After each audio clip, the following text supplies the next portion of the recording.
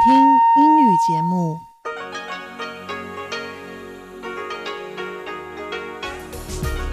This is Radio Taiwan International. Welcome to the news on Radio Taiwan International. I'm John Van Trieste, coming to you from Taipei, Taiwan. We begin with a look at today's top stories. Premier Su Tseng-chang says that Taiwan welcomes an upcoming visit by U.S. Secretary of Health and Human Services Alex Azar. Former Japanese Prime Minister Yoshiro Mori is set to lead a delegation to Taiwan that will pay respects to late President Lee Teng-hui. And the Education Ministry is asking universities to let arriving foreign students stay in dormitories during their 2-week quarantine period. But first, today's top story. Premier Su Tseng-chang says that Taiwan welcomes an upcoming visit by U.S. Secretary of Health and Human Services Alex Azar. Azar is set to arrive in Taiwan on August 9th. He is set to become the highest-ranking U.S. cabinet official to visit Taiwan since Taiwan and the U.S. broke off formal diplomatic ties in 1979. On Friday, Su responded to Chinese criticism of the visit. He said that Taiwan is a free and independent country that welcomes international exchanges. He said that China should not interfere in Taiwan's affairs. Su said that Azar's visit is the result of Taiwan's success in tackling the COVID-19 pandemic. He also said that under President Tsai Ing-wen's leadership, the whole world has seen how Taiwan is a force for good. Former Japanese Prime Minister Yoshiro Mori is set to lead a delegation to Taiwan that will pay respects to late President Lee Teng-hui. Lee passed away on July 30th at the age of 98 due to multiple organ failure. The Japanese Diet held a press conference Friday outlining plans for the visit. A total of 7 Japanese lawmakers will travel to Taiwan on a charter jet. Each will be tested for COVID-19 before departing for Taiwan. The delegation is expected to arrive in Taipei on August 9th. It will visit Lee Teng-hui's memorial at the Taipei Guest House. The delegation will return to Japan on the same day. The Education Ministry is asking universities to let arriving foreign students stay in dormitories during their 2-week quarantine period. That's amid reports that students have to pay significant amounts of money for lodging in designated quarantine hotels on arriving in Taiwan. On Friday, members of the group Taiwan International Student Movement told the Education Ministry that some students are paying around 30,000 to 40,000 NT dollars, or 1,000 to 1,400 US dollars, for 2 weeks in special quarantine accommodation. Members of Taiwan International Student Movement called on the ministry to open university dormitories to these students and give them priority for dorm accommodation as they undergo quarantine. The group also called on the ministry to help students cover expenses incurred by the need to protect against COVID-19. In addition, the group said that Taiwan should open its borders to all foreign students, regardless of their nationality. In response, Education Minister Pan Wen-chong said that uniform rules set out by the government's Central Epidemic Command Center require students to cover their own expenses during quarantine.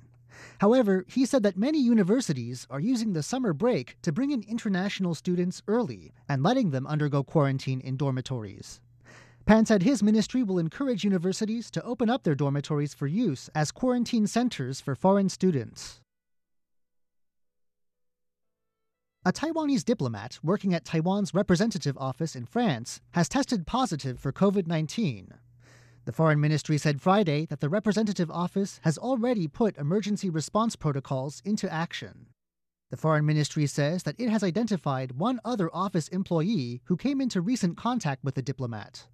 That employee is now in quarantine and will be tested for COVID-19 if necessary. The Foreign Ministry says that the team at the representative office will now be split into 2 separate groups. Each group will work on different days over the next 2 weeks. During this time, consular services will only be offered by appointment between 9:30 a.m. and 12:30 p.m. The Foreign Ministry says that if the situation at the representative office worsens, it will also consider suspending consular services altogether. Reuters is reporting that the U.S. plans to sell Taiwan at least 4 unmanned aerial vehicles. The Sea Guardian reconnaissance aircraft the U.S. plans to sell Taiwan have a range of 6,000 nautical miles. This far surpasses Taiwan's current drone range of 160 nautical miles. The report says that Taiwan sent out a purchase request for the drones at the beginning of this year. According to sources, the U.S. State Department has already authorized the sale of the drones. However, such a sale also requires approval from the U.S. Congress. According to the report, Congress will be notified of the sale next month at the earliest. An agreement may include the option for Taiwan to purchase more U.S. drones in the future. It is unknown whether the sale would include drones with attack capabilities. Taiwan's representative office in the U.S. says that it will support a U.S. project that aims to help women in developing countries overcome economic challenges. The project is called the 2X Women's Initiative. Taiwan's new representative to the U.S., Xiaobi Kim, says that Taiwan will support training programs held as part of the project in order to advance women's empowerment and help women become contributors to equitable growth and sustainable development in their communities. The project is part of the White House's Women's Global Development and Prosperity Initiative, which is run by the U.S. International Development Finance Corporation, or DFC. The DFC is the U.S. federal government development bank that works with the private sector to solve problems faced by developing countries. Also on Thursday, the DFC acknowledged Taiwan's donation of $350,000 to sponsor women's entrepreneurship and to promote gender-smart investments in developing countries. After being postponed due to the COVID-19 pandemic, Taiwan's annual hot air balloon event in Taidong has finally taken off, giving those who have been cooped up indoors because of the pandemic a good excuse to get out and visit the eastern Taiwan county. The Taiwan International Balloon Festival has been held in Taidong every summer since 2011. The festival has always attracted foreign balloon teams, and there were concerns that it would be canceled this year due to the COVID-19 pandemic. Though it was delayed, this year's festival has finally begun. It will run until August 30th. In the festival's first 4 weeks, the balloons have already attracted more than 600,000 visitors. This year, the organizers estimate that the total number of visitors could break 1 million. Authorities say that anyone planning to hop on one of the hot air balloons for a ride will still have to abide by COVID-19 prevention guidelines. All riders will have their temperatures taken and will have to wear masks from start to finish. Shirley Lin, RTI News. Taiwan is home to a number of historic sites with links to its military past. Unfortunately, some are in bad shape. And even when fixed up, they aren't guaranteed to bring in tourists. Yunlin County in central Taiwan is trying a new way to address this problem, restoring a crumbling site, but also using virtual reality to bring its past to life. The Jianguo Military Dependence Village in Yunlin County has seen a lot. During the Pacific War era, when Taiwan was under Japanese rule, the site of the village was a Japanese military base. Then, with the end of Japanese rule after the war, the site became military housing for the soldiers of Taiwan's new KMT government as well as their families. The decades that have followed have not been kind to the village, and so the Yunlin County government has stepped in and restored the site.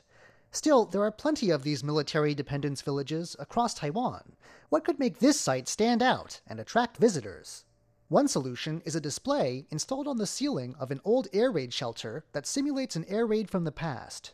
The village also offers a virtual reality experience, recreating the sensation of piloting a warplane from many decades ago. The goal is to make sure the site is not just a rebuilt relic, but a place where history lives on. John Van Trieste, RTI News.